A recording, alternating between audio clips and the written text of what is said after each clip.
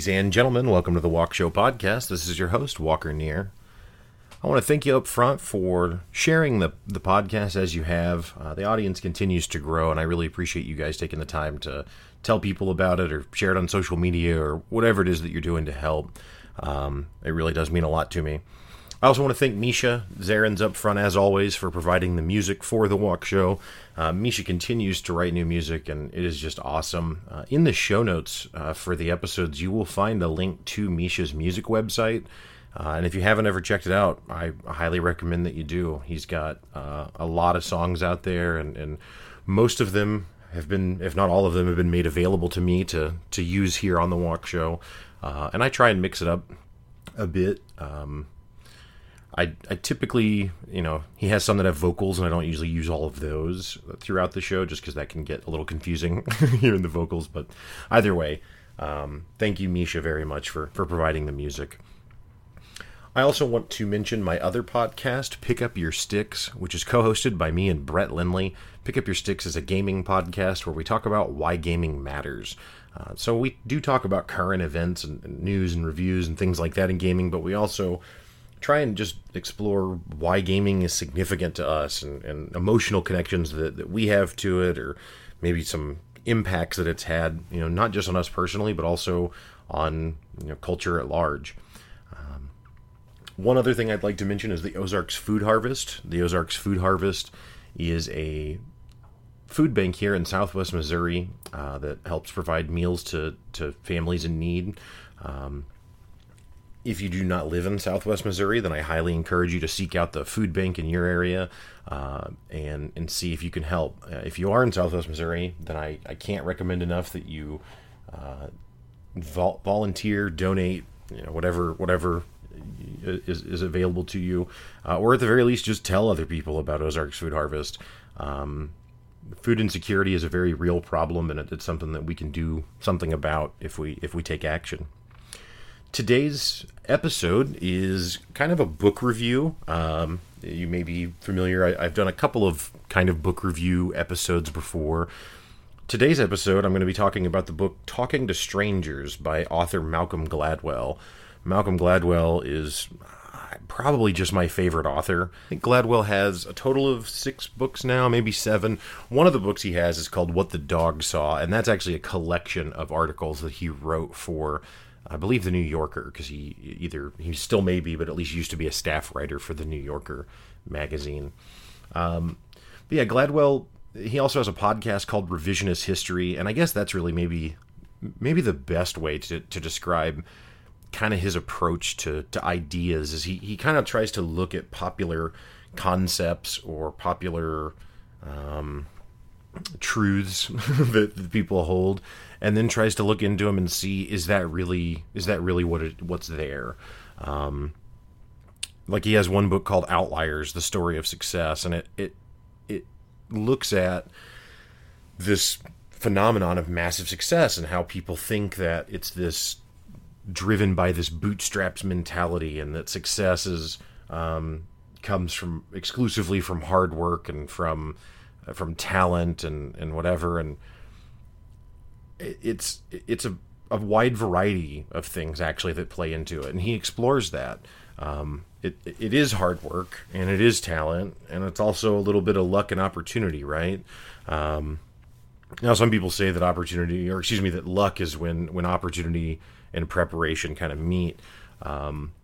But that's true, but there's also, like for example, in the Outliers book, he talks about how all the Silicon Valley leaders, at least of the previous generation, so not the new tech people in Silicon Valley, like the Zuckerbergs and the Jack Dorsey who runs Twitter and stuff like that, not them, but like Bill Gates and Steve Jobs and that era of people, and the very unique opportunities that they were afforded as children because of the families that they were in, the area of the country that they lived in, and just the access to stuff that they had at the time they had it. It's not something that really could have been done if all of those factors hadn't lined up. And this is not an episode that's a book review of Outliers, but I just wanted to provide an example of kind of what Gladwell is all about. And so this new book that's just its most recent one, called Talking to Strangers, is not about social anxiety of meeting new people, although I would probably benefit from that, because despite having a podcast and arguably talking to strangers all the time, I don't actually have to meet any of you that may be listening, right? So I don't know if you like what I'm saying or not, other than if you continue to listen. Talking to Strangers is really an exploration of how we get so wrong interactions with strangers, how we misperceive what's happening, whether that be for better or worse. And so the situation that kind of inspired him to write this book is the situation from, I think it was 2016, but I probably should be better prepared and have looked that up, right? But whatever, it was within the last 10 years at some point, so maybe not even quite as recent as 2016, but sometime in the last several years, there was a woman named Sandra Blonde who had moved to Texas and had no criminal history or anything, is not a criminal, but she gets pulled over, and the officer, she gets pulled over for not signaling when changing lanes, except that she changed lanes to get out of the way of the cop who sped up behind her with his lights on, because she didn't think that it was him that was pulling her over, right? And he pulls up behind her, and then I guess he didn't have his lights on yet, actually. He just speeds up behind her, so she switches lanes to get out of the way, and that's what he pulls her over for, because she didn't use her signal. And the cop very much believes that she is suspicious and that something is amiss. And they go back and forth arguing, and she's very displeased with him, but I mean, I don't know. She's a person, right? She has the right to be displeased. And the situation just kind of escalates until eventually he ends up ripping her out of her car, and then, they take her to jail, and within about a week, she commits suicide. And everyone looked at it as just another example in the United States of police being, like it's just here it is, a bad cop, right? It's this cop that is abusing his power, or that is going overboard, and has ruined this person's life. And Malcolm Gladwell just didn't feel like that was enough of an explanation. And also, the cop is white, and the Sandra Blonde is black, and so it's the racially charged stuff that is very much a problem in the United States. But Malcolm Gladwell just didn't think that answer was sufficient, and so he wanted to investigate it a bit further.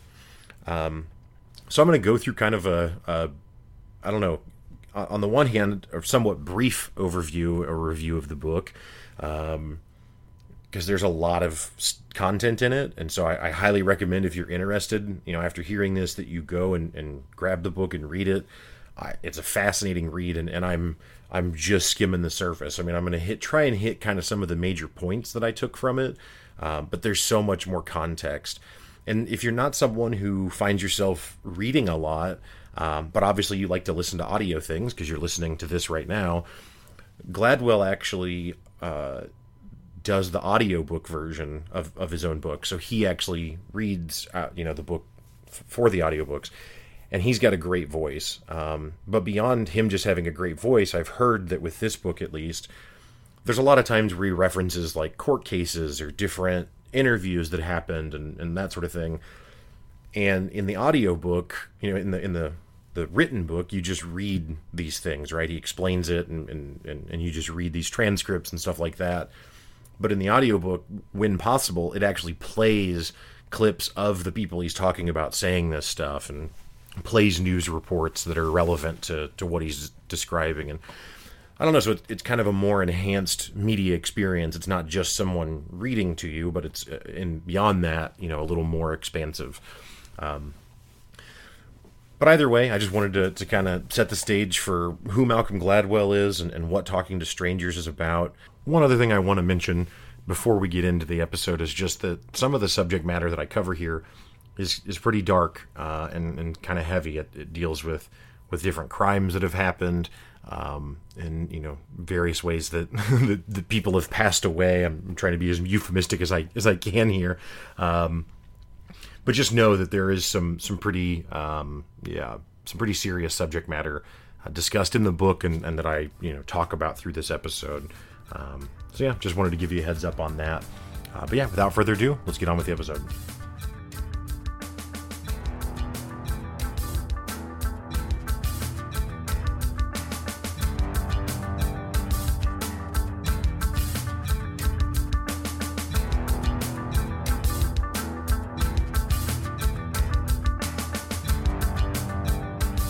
So like I described in the intro, the premise, or at least the premise of the book according to Gladwell, but also the opening chapter, deals with the Sandra Bland case. So it kind of walks the reader through what happened there.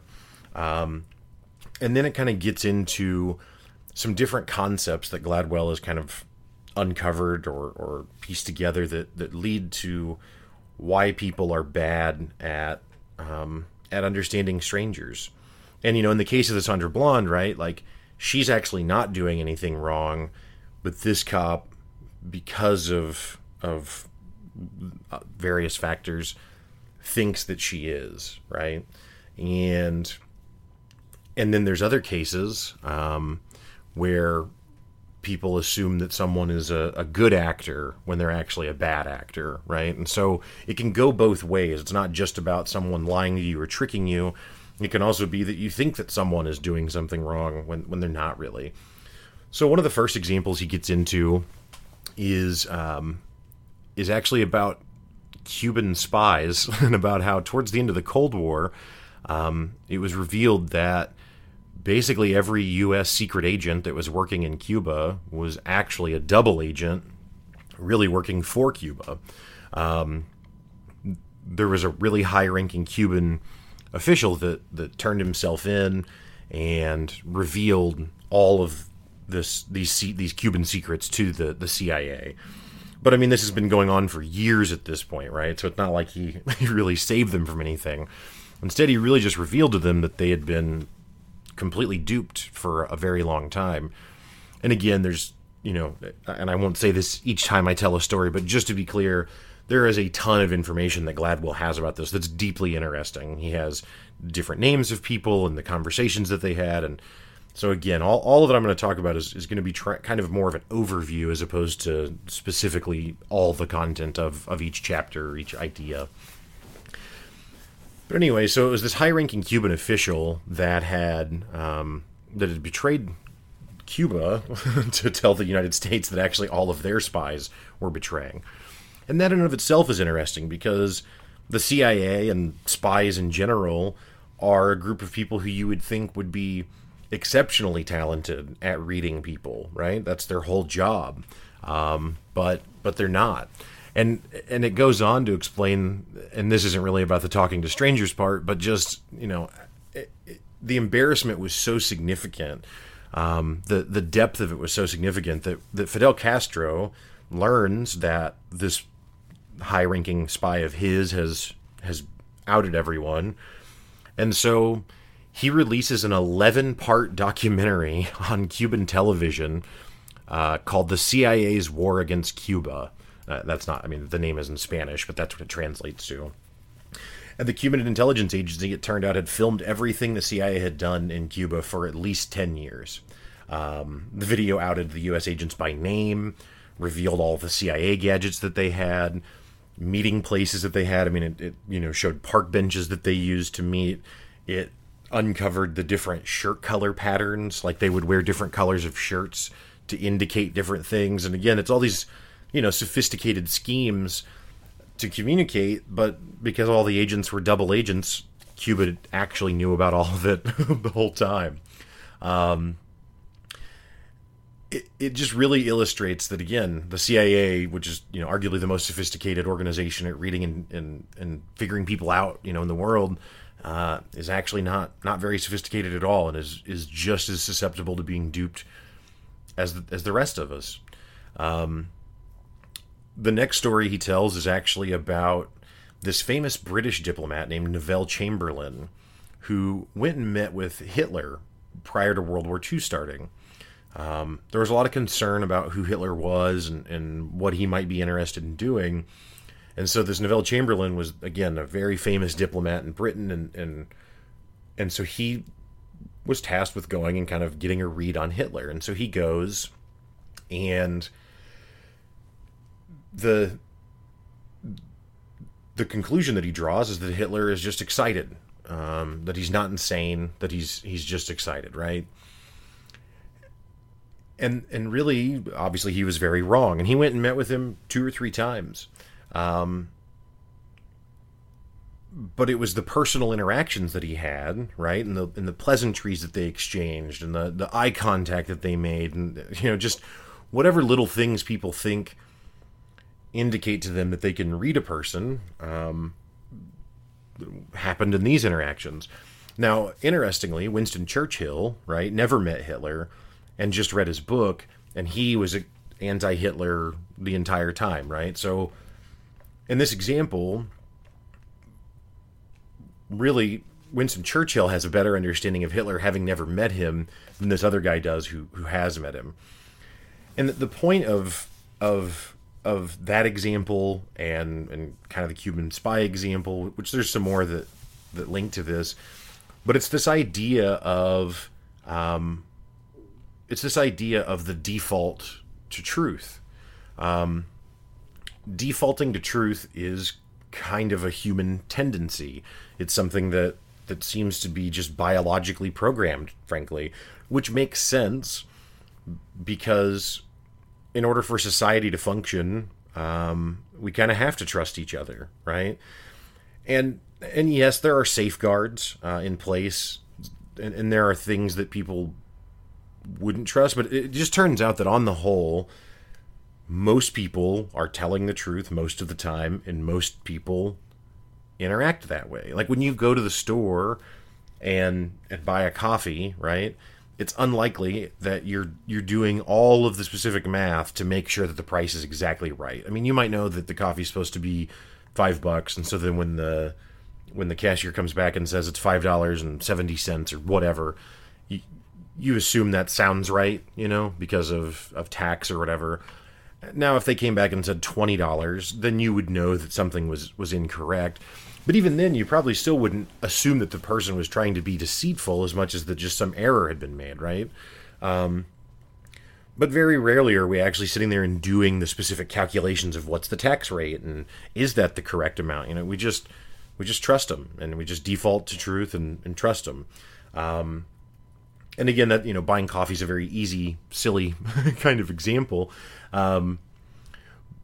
But it's just the way that the world, is built. The problem is that the default to truth is tough when someone betrays you, because if you always default to truth, then that leaves you vulnerable to being betrayed. And so, unfortunately, it's almost like there's just this inherent risk baked into the way that we operate, within society. The next story he goes on to share that illustrates this is this Cuban spy that was she was actually an American person who, again, but she didn't live and work in Cuba. She lived in the United States. And she rose through the ranks of the CIA yet again to become the number one Cuban analyst. And it turns out she was actually working for them the whole time, too. And there were people throughout this woman's career who were a bit put off by what she was doing, and who thought maybe something suspicious was going on. But they never thought that she was a spy, right? Like, they thought that what was suspicious is that maybe she was just somewhat incompetent, that maybe she wasn't actually as good as some of the other folks seemed to think she was. But no one really jumped to the conclusion that she was actually a spy. And it turns out she was the entire time, and eventually was outed to be. The next thing Gladwell looks at is Bernie Madoff. So Bernie Madoff pulls off the greatest Ponzi scheme in history, except that there's not any sophistication to it, right? The way that the Madoff thing worked, just for anyone who's not aware, is he had all these wealthy investors who he would raise money from and say, hey, invest with me and I'll get you great returns. So they give him capital. And then he's not actually investing it. He's just taking that money and living off of it. And then whenever they want a payout, which is never their whole sum, right? He just has to be able to pay them back out. And so as long as he can continually generate new money, then he always can pay people out when they want it, and no one ever suspects anything. In fact, the only reason that Madoff ultimately was caught was because the 2008 financial crisis happened, and his investors came to get their money because they wanted to get their money out of the market, and then he couldn't pay them, and then it was revealed. Gladwell shares a story about this investment firm that is ran by like MIT graduates who, build these really complicated algorithms and totally destroy the market in terms of their performance. I mean, they just do awesome. And they ended up at one point with some Madoff shares, right? And they looked at it and they were confused because his work didn't actually hold up, or I shouldn't say his work. His returns didn't really hold up under scrutiny. It didn't really make sense how he made the money that he said he was making, right? Because he's filing all these false transactions and things to make it look like he's doing something. But even this really sophisticated investment group that knows that it doesn't make sense, doesn't think that he's just running a Ponzi scheme, right? They don't think that he's just outright lying, because that's too far of a leap, right? And so instead what they end up doing, they don't even take their money out. They end up leaving it because it's not a substantial amount that they have, and they're interested to see what will happen with it, right? But again, never really suspecting that this is who he is.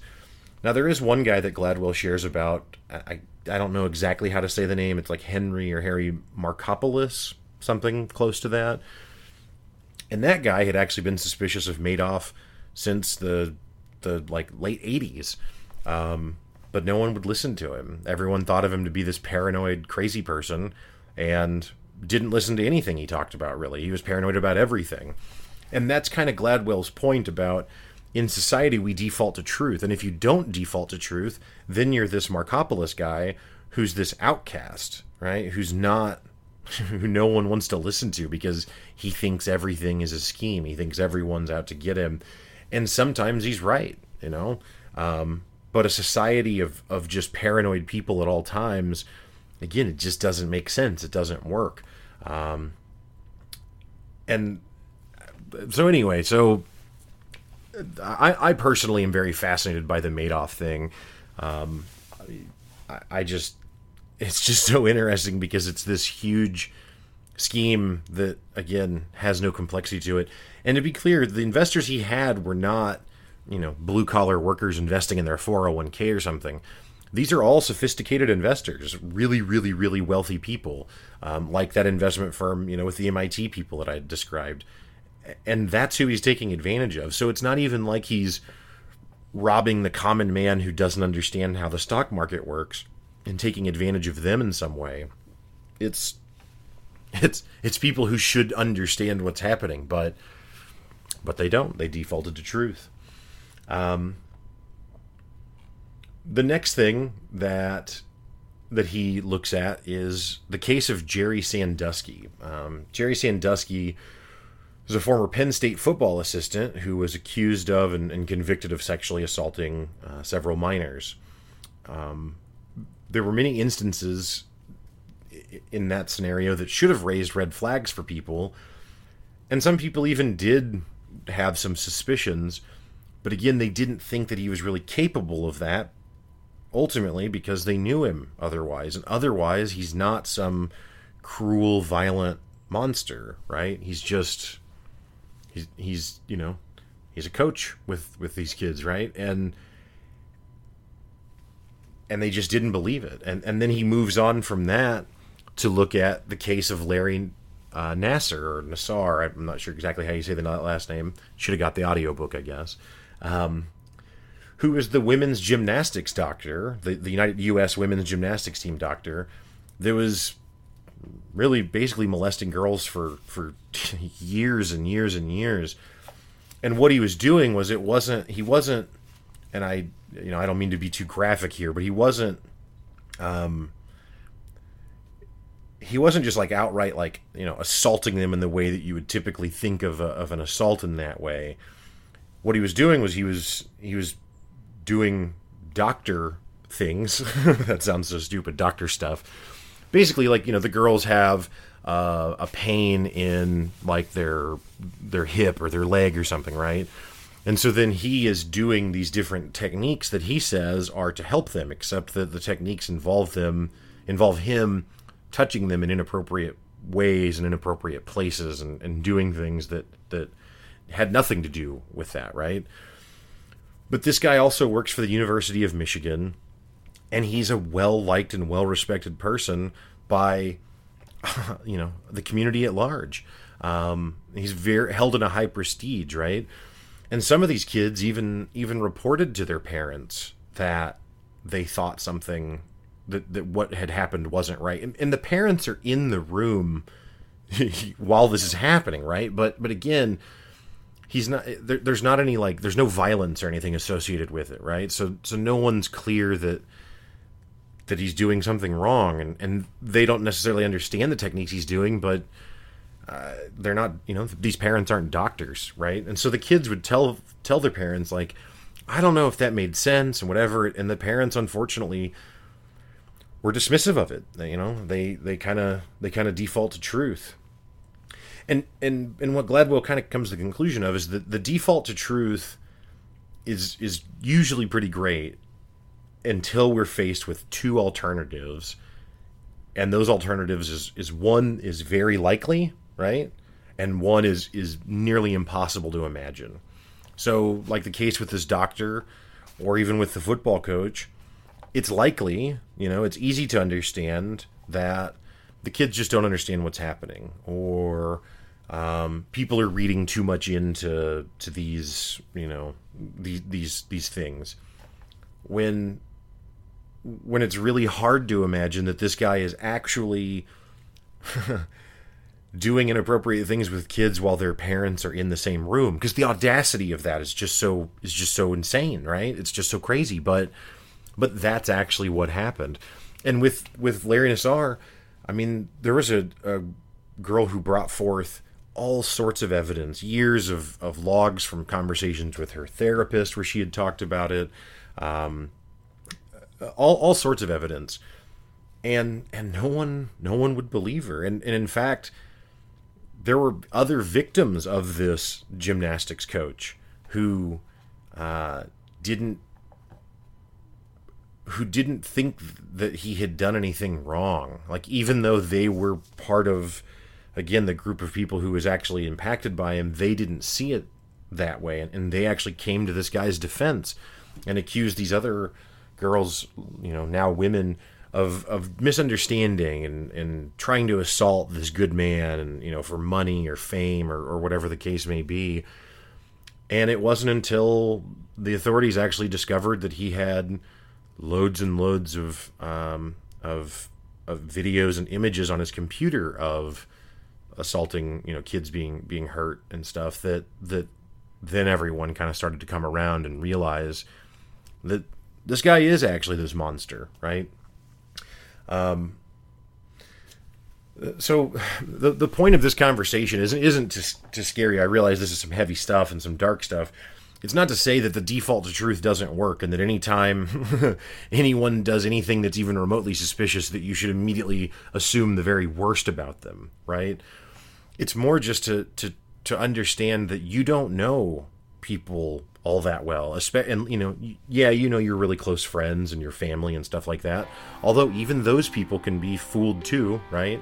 But especially if it's someone that you just have kind of a cursory relationship with, you don't really know them, and you should just kind of take a step back from what you think is concrete information, and and be willing to explore other ideas and explore other possibilities, because when we just insist on defaulting to truth, no matter what, it can lead to some pretty significant consequences.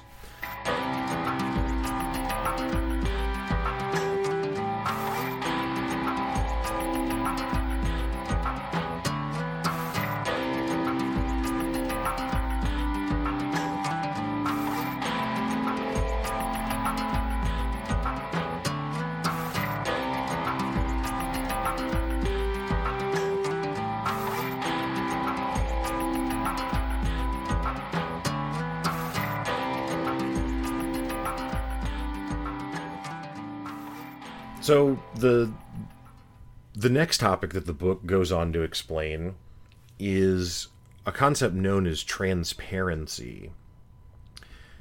So transparency is this idea that, and I mean, this is so commonplace in, at least in American society, I assume around the world, but certainly here, that people's body language is always in line with what they are thinking or feeling in that moment, right? So, and everyone thinks that they're an expert at it. Everyone believes that they can read other people very, very well. And that if they can't, it's because the other person tricked them in some horrendous way or something, right? But they believe that they're able to read body language, and this is, and it's not just everyday people though, right? It's also people like judges. So he has an example where he looks at judges, and judges are people, and these are judges that he's looking at that are setting bail and determining if a defendant should get bail or if they should be denied bail, and what the terms of that will be. So these people are making decisions about character professionally all day long. That's what they do. That's their profession, right? So what they do is they look at a segment of data, and I don't remember exactly the number of cases. You'll discover it when you read the book or listen to the audiobook. But they look at a significant amount of data where they look at cases where the judges let the people go, right? They said, yeah, you can have bail. And then how often were they right? How often did the people either not come back to court or commit another crime, while they were out on bail? And it turns out that the judges are a little better than half, right? I think it's like 53, 54%, something like that. They're a little better than half, which is not good because 50% is a coin flip, right? So we could just not have judges deciding bail and just flip a coin and be almost as accurate. Now, it is fair that judges are a little better than a coin flip. And to be clear, the point of this is not to say that judges are wildly incompetent people or that judges are shamming us or something. The point is that no one is as good at this as they think they are, even people who dedicate their lives to doing this. And the reason for that is because people do not always act physically how they think or feel internally. So Gladwell uses Friends, the sitcom, as an example that I thought was great. Well, I mean, the show's good, but his example is really interesting. And that is that you can watch an episode of Friends basically entirely on mute and understand the premise of the show. Now, you're not going to understand, exactly the subject matter that they're discussing or something. That would be, impossible, of course. But when a character in Friends is mad, you can tell that they're mad. When they're happy, they look happy. When they're surprised, they look surprised. And so if you watch an episode on mute, you can very easily follow the progression of what the characters are going through because their transparency is perfect. But that's because it's a TV show with professional actors who have practiced and are trained to be transparent and to have this transparency, right? So the unfortunate part of this, though, is that people think that translates to the rest of life, to the rest of existence. And it doesn't. A famous case that Gladwell uses to examine or to illustrate this is Amanda Knox. So Amanda Knox was this American girl who was living overseas in Italy, and one of her roommates was murdered. And Amanda Knox ultimately was charged with it, and I think actually briefly convicted and went to prison in Italy for a while, and ultimately it was overturned and she escaped, that fate. But the reason that she was convicted, there was no evidence actually against her, but she doesn't act the way that people thought she should act. For example, one example was that one of the investigators came over to the apartment after the incident had happened, and he had Amanda put on these little covers over her shoes so that she wouldn't create fresh shoe prints or whatever in the place, right? Or whatever the case is. Wouldn't track stuff around with her shoes. And so she puts these little shoe covers on, and then she kind of does like a little like a twirl and like a curtsy almost, as if she's like showing off a new outfit or something, right? And it's just kind of a playful gesture that she's doing.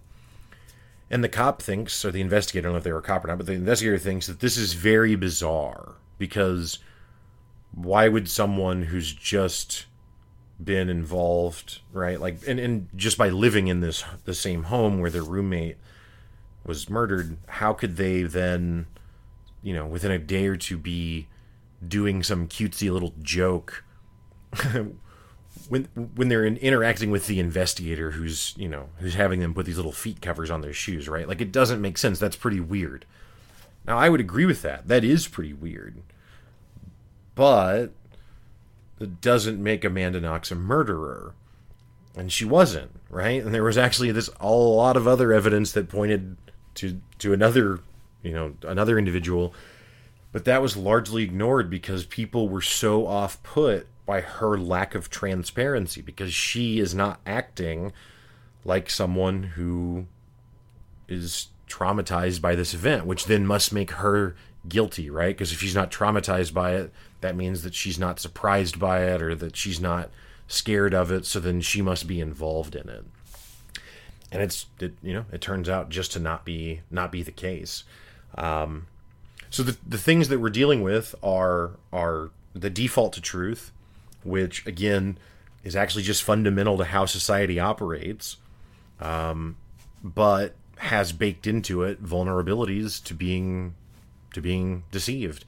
But the alternative to that is not tenable, because you can't just assume that everyone's trying to get you all the time, or you'll never go anywhere, and nothing will ever be achieved or accomplished. You'll never. And when I say that, I don't even mean some great feat of business or something. I just mean you won't have relationships with anybody, right? Relationships are based on trust, right? And while a relationship can over time demonstrate that trust is warranted, in the end, there's still a bit of faith in trust, right? And that's just kind of the way that it's designed as an idea. And then the second thing that we're dealing with is this issue of transparency, where everyone thinks that they are these masterful readers of body language, and everyone thinks that everyone else involuntarily expresses themselves physically in a way that aligns with what they're thinking or feeling internally, right? So it's not that they would assume that someone not being transparent is like... They don't assume that the transparency is a skill. They think that the transparency is just a natural thing, and it's just not for everyone. Some people are very transparent. I am accused often of wearing my emotions on my sleeve and being that way. But it's not like some virtue or something, right? It just happens to be the way that I kind of operate. I'm not very good at hiding how I think or feel in that moment. But like, I don't know that Amanda Knox is trying to hide her feelings in that scenario, right? She's not me. She's not you. She thinks differently. People are individuals, right? So he goes on after this to talk about Brock Turner. Brock Turner was a student at Stanford who was caught assaulting a girl who was passed out behind a bar, and was subsequently went to trial for it. Brock Turner went to trial for it and was only sentenced to 6 months because the judge thought that prison would be too hard on Brock Turner, who's a white, well-to-do kid who was on the swim team and whatever. Now, I personally am very familiar with this Brock Turner story. I remember when it came out, and it's a name that I've never forgotten. And so I was glad that it was in this book, because I'm glad that even though Brock Turner only did 6 months of prison time for what he did, I'm glad that his name will forever be attached to this, and that his name is not being forgotten, and that there are books by very famous authors like Malcolm Gladwell being written that go into great detail about Brock Turner and his crime. But Gladwell again examines the transparency problem, right? Because Brock Turner didn't just encounter this girl passed out behind the bar. And actually I don't know that it was a bar, I guess. It was an alley somewhere, but where the actual assault eventually took place.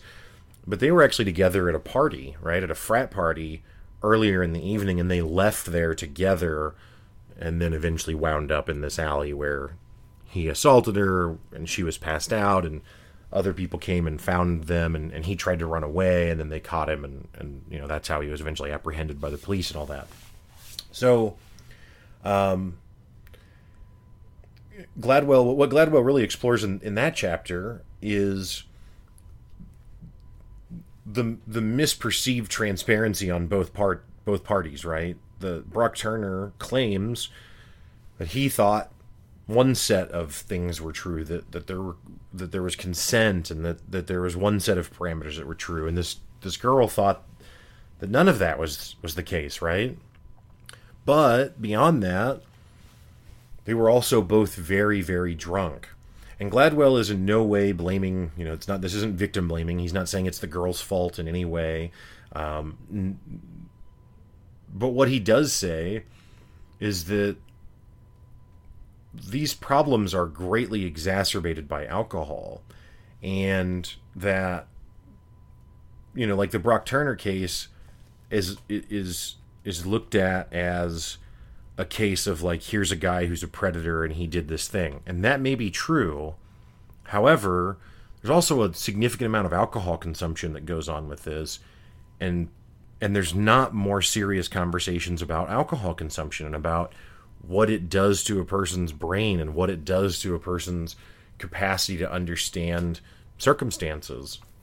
And if we don't start having more serious conversations about that, and we don't look at that in a more serious way, we're going to be doomed to have these kinds of things happen again. History's going to repeat itself. And I think Gladwell makes some really interesting points with that. The next story that Gladwell goes on to talk about is Khalid Sheikh Mohammed, KSM, who was a very famous Al-Qaeda general and was detained and subsequently subjected to torture at Guantanamo Bay. And the chapter or section of the book really explores great detail of the work that went into this enhanced interrogation, right? And not just with this particular prisoner, but it goes into how they develop these methods and how they test them out on themselves, these American officials, and how, they go and look at soldiers that have to undergo basically these drills where they simulate being captured and detained and being subjected to these quote-unquote enhanced interrogation methods. And they really spend a lot of time trying to understand it. Well, so with KSM, the prisoner I'd mentioned, they really, really want him to give them information because he's a high-ranking Al-Qaeda general again, right? And this is post 9/11, so it's very, very critical for them to get information from him, right?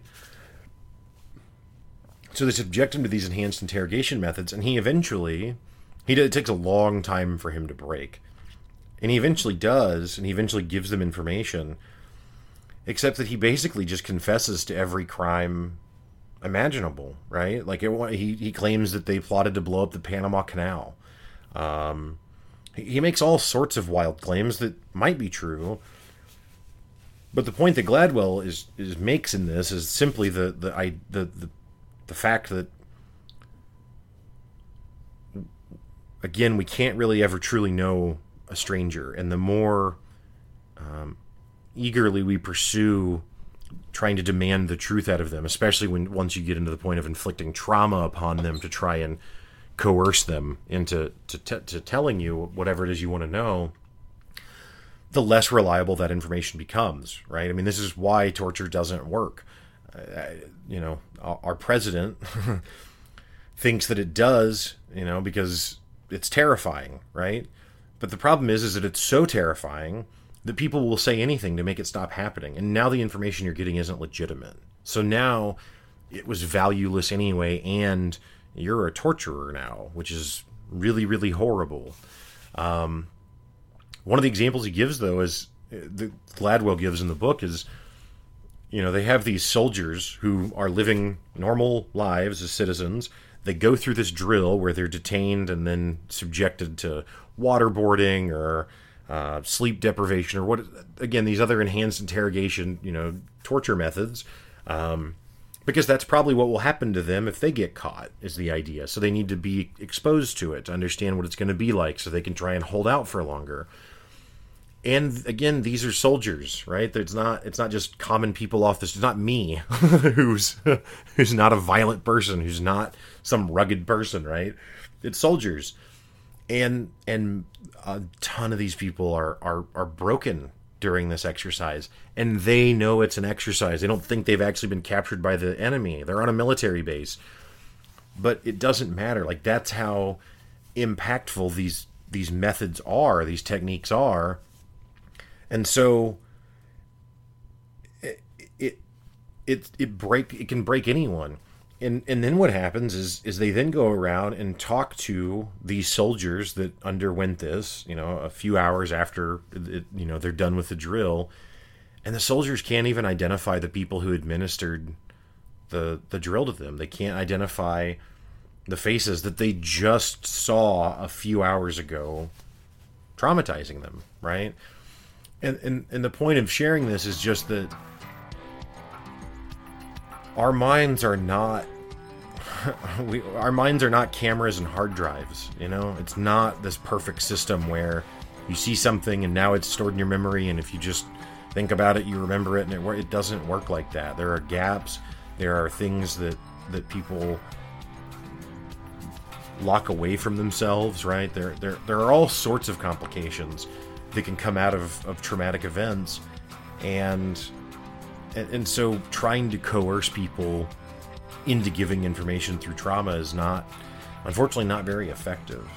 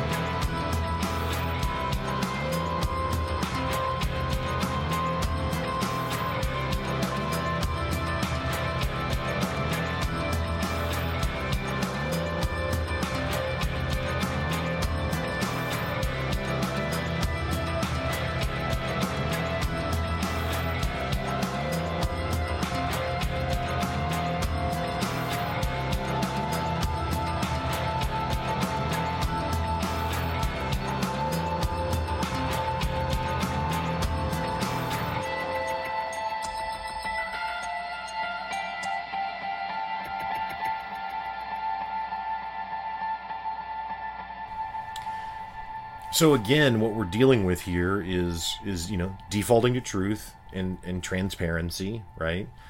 Those are the two kind of overarching larger themes in all of these stories. And the final thing that he talks about is this idea called coupling, which I thought was really interesting. So coupling is basically the idea of two things being interconnected, and I'll just try and explain it with examples. It'll be easier than me trying to explain it as a concept or a theory, I think. So for example, there was this famous poet named Sylvia Plath. And Sylvia Plath was a very morbid poet. She seemed fascinated by death and had attempted suicide many times, but always failed, right? And And I say that as if as if that's bad. The point just being, though, is that Gladwell kind of suspects in his writing that maybe she's not actually this super depressed, suicidal person who's just absolutely hell-bent on it, as much as she's fascinated with this and has kind of romanticized the idea of it, right? Well, so eventually Sylvia Plath does end up committing suicide. And the way she does it is she lives in London, and in London they have what they call town gas. That is this gas that is used to light the furnaces and the ovens and all that. They don't have natural gas set up yet, right? So instead it's what's called town gas. And it's this mixture of stuff that they make and burn, and it produces the gas, and there it is. So it has some really significant toxins in it, though, that are not present in natural gas. So what that means is that it's actually really, really easy to kill yourself with this town gas by just turning the oven on and sticking your head inside of it for a while. Kind of like sitting in a car, with the hose, which we'll actually get a little more into that in a moment. But that's ultimately how she died. She just kind of fell asleep with her head in an oven, and that was it. And the oven wasn't on, like, cooking. I mean, so she didn't burn or something, right? Well, and so when this is seen, everyone's just like, oh, well, that's it. Sylvia Plath is, committed suicide, which is something she's talked about for a long time and been obsessed with for a long time. Well, what's interesting is that if you look at suicide rates in London when town gas was a thing, the suicide rates go up once town gas becomes a thing. And they bounce around. I mean, it's not like they're consistent year over year, but they're at this higher number. Well, a few years after Sylvia Plath committed suicide, London completely revamped their entire infrastructure and got rid of town gas and replaced it with natural gas, which does not have the same, risks associated with it. And the suicide rates in London plummet along with it. And so Gladwell's point is that are people actually... yes, they are suicidal, right? In these cases, I mean, it's obviously they had that inclination. So it's not that they're all romanticizing it or something. That's not his point either. But they had this really, really easy, painless, accessible method that everyone has. And once that method goes away, the rate of suicide also significantly drops. And so there's a coupling there. There's a correlation between suicide and the accessibility of these town gas ovens. And it's just statistically, there. It's not it's not deniable. And a lot of people killed themselves that way. Another example he uses is the Golden Gate Bridge. For a long time, people have advocated that the Golden Gate Bridge, which is a famous place for people to jump off, that they should build a net to catch people, to prevent them from it. And people who don't like that say, no, that doesn't make any sense, because if they are suicidal, then they're just going to find another way. So what are we really achieving? Like, what does it matter? We're not stopping anything.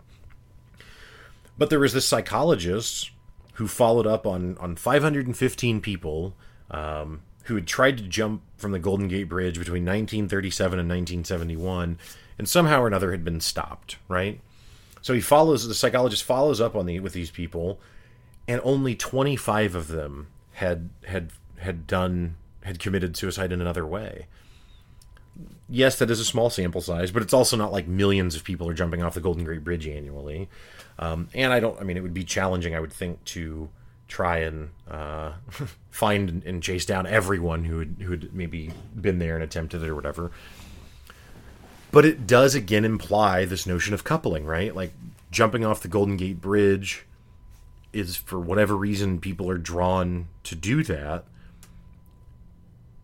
But when people that are drawn to do that are denied, they don't find another way generally, I mean, that's 25 out of 500 is roughly 5%. I mean, it's a very small percentage of the total that actually still find another way to go through it.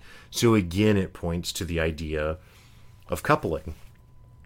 He then goes on to this other poet named Anne Sexton, who's actually a contemporary and friend and fan of Sylvia Plath, who also is, again, same thing, obsessed with morbid stuff, obsessed with death, obsessed with suicide, also tries to commit suicide on multiple occasions and it doesn't succeed. It's always combining, like alcohol and pills and that sort of stuff. She eventually also kills herself, and when she does, it's in a car in her garage, right? Well, again, within a couple of years after her passing, catalytic converters become the standard on automobiles. Well, catalytic converters make it a lot harder to commit suicide in that way, right? So Gladwell's point in both cases with both Sylvia Plath and Anne Sexton is that if they had just been 10 years younger, in either case, and found themselves in the same position in life, but been 10 years farther along, neither of them would have had access to these very, very easy methods anymore because they weren't around anymore just a little bit into the future. And so it's this idea that things happen sometimes, or people act certain ways sometimes because their actions or their behaviors are coupled with very specific circumstances. And we can't always understand those circumstances. His argument isn't that you should be aware of all these circumstances, but just further complicating why you can't understand how a person acts sometimes, because sometimes they're acting in a way that they wouldn't in any other circumstance, but because of this very particular arrangement, that's what they're doing. And one of the final things he looks at is Kansas City policing, which also explores coupling. So policing, has always been a lot of patrols. And up through the 90s, there was just a constant increase in crime, generally across the United States. And so police departments are constantly trying to find better methods, better techniques. How do they reverse this trend? And in Kansas City, there were some guys brought in that actually started looking at the data and found that crime was not spread across Kansas City evenly, and it wasn't even localized to certain areas of town. It was literally street by street. Sometimes you could, within a single block, you could have one street that is a nightmare, and then there's an intersection on either side of it, and the street on either side of those intersections, no crime, right? Now, it's not always that, but the crime is very specific. It's very, very specific areas, right? It's not just generally in a large area. And so when they actually looked into this, what they did was they started assigning additional patrol cars to these very specific areas. I think it was a square mile, maybe even less than that. Something very, very small.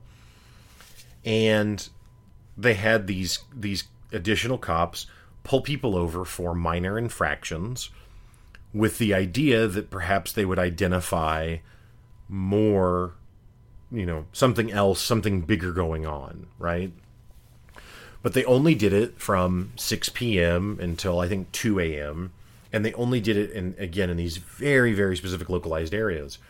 And they actually saw a lot of success from it. They actually recovered a lot of guns, recovered a lot of drugs, and it really did seem to be making an impact. But it's because they were really focused on understanding the coupling, right? Not everyone in this area is a criminal. Most of them aren't. Instead, it's very specific areas, and it's pretty specific time frames, right? They didn't have these extra police pulling people over in the daytime because they didn't want to intrude on everyone's liberty, because most people don't need to be pulled over all the time.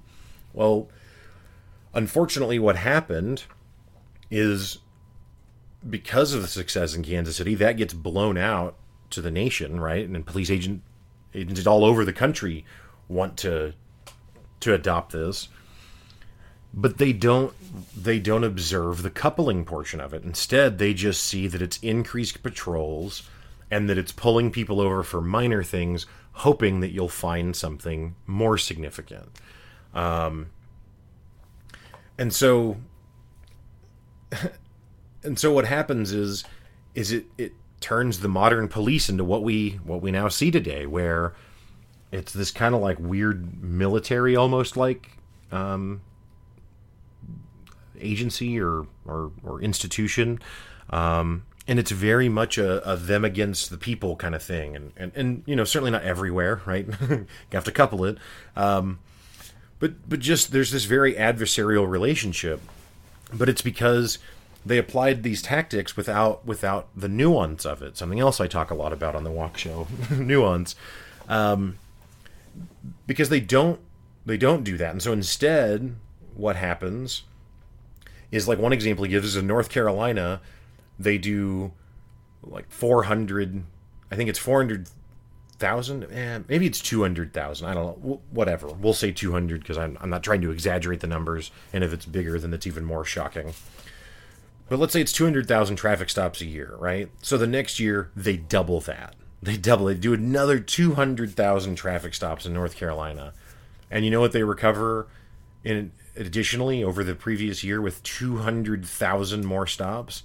20 extra guns. 20. Which is not worth it, right? Like, it's not, that's not worth the 200,000 stops. That's the vast majority, the vast majority of those stops were fruitless and just served to make people feel invaded and not trust the police and not, you know, not like what's going on, and rightfully so. And so then this wraps all back around back into the Sandra Bland case, because we have a situation where the cop thinks that she is being transparent when she's not, right? He thinks that something shady's going on and that she's acting a certain way because she's hiding something when really she's not. She's not doing anything wrong. and also that this cop is not a bad cop. He's actually a cop doing exactly what he's been trained to do, which is pull people over for really little stupid stuff and try and hope to find something big, which is what he thinks he's doing with this lady, right? Again, I realize this has been probably seems like I did a really detailed review, even though I said I wasn't going to, but I assure you, this is not all of the content. There is so much more content in the books, or in the book. And I cannot recommend it enough. I love Malcolm Gladwell as an author. He's very, very interesting. He has TED Talks that are fascinating. He's got interviews on YouTube that are fascinating. I have consumed every bit of Malcolm Gladwell content that I can. And unfortunately, at the end of this book, you know, he wasn't able to reach some simple prescription for how we fix this. There isn't some like, well, follow these 3 rules and everything will be better. Unfortunately, there doesn't seem to be an answer like that. Instead, it's more that we have to understand that we're never going to fully understand strangers. We'll never understand the absolute truth of them. And understand that we do default to truth. And so it is going to happen sometimes where we get deceived, and the consequences of that can be significant. So it's not that you should stop defaulting to truth, but you know, if you have an intuition about something, or something is suspicious or whatever, you know, look into it. That's okay. And then the other thing is that we're not transparent in the way that we are, and we're not all good at reading body language. It's so amusing to me after reading this. Again, how the common person thinks that they're super good at reading body language, when in fact, judges and CIA people are not good at it. So if they can't do it effectively, and that's what their lives are committed to, then why would Joe Blow on the street be able to do it? It's, it's ridiculous. But it can lead to some really serious consequences if you think that you're a body language expert, or that there used to be this show for, I don't know, a decade ago called Lie to Me, where the protagonist of the show had the ability to read micro facial expressions. So he would always be able to tell if someone was lying or not. And anyone else couldn't tell, but he could, because he could read these tiny little micro muscle twitches that the person was involuntarily doing, but that very much illustrated, what their real intent was. And it's just all bogus. It's not. It's because people are not trained actors. People are not always transparent. And then again, finally, that coupling is a real thing, and that people in some situations behave in ways that they never otherwise would, except that it's tied to whatever particular event or place or circumstance or situation or scenario, whatever it is they find themselves in. And so instead, his prescription is just that we have to be cautious, and we have to be empathetic, and we have to understand that we shouldn't fully buy into any perception of a stranger, because you just don't ultimately know what that stranger's truth is.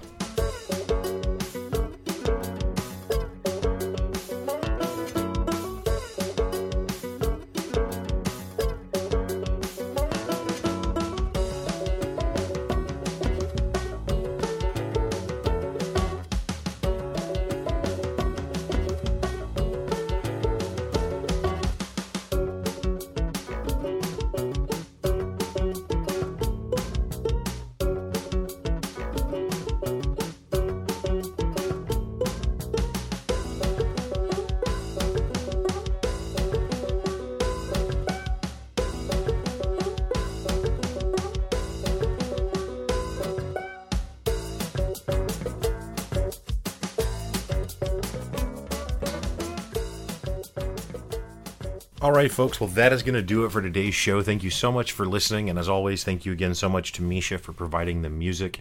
Again, the book is called Talking to Strangers by Malcolm Gladwell. You can get it, again, in print, or you can also get the audiobook, which I personally have not listened to, but hear is awesome. Also, I will say, if you have not been out to the walkshowpodcast.com in some time, I invite you to go check that out. The walkshowpodcast.com has been revamped and revitalized, and I probably should have mentioned it in the intro, so maybe next week. Either way, thanks for listening. Stay up. Have a good week.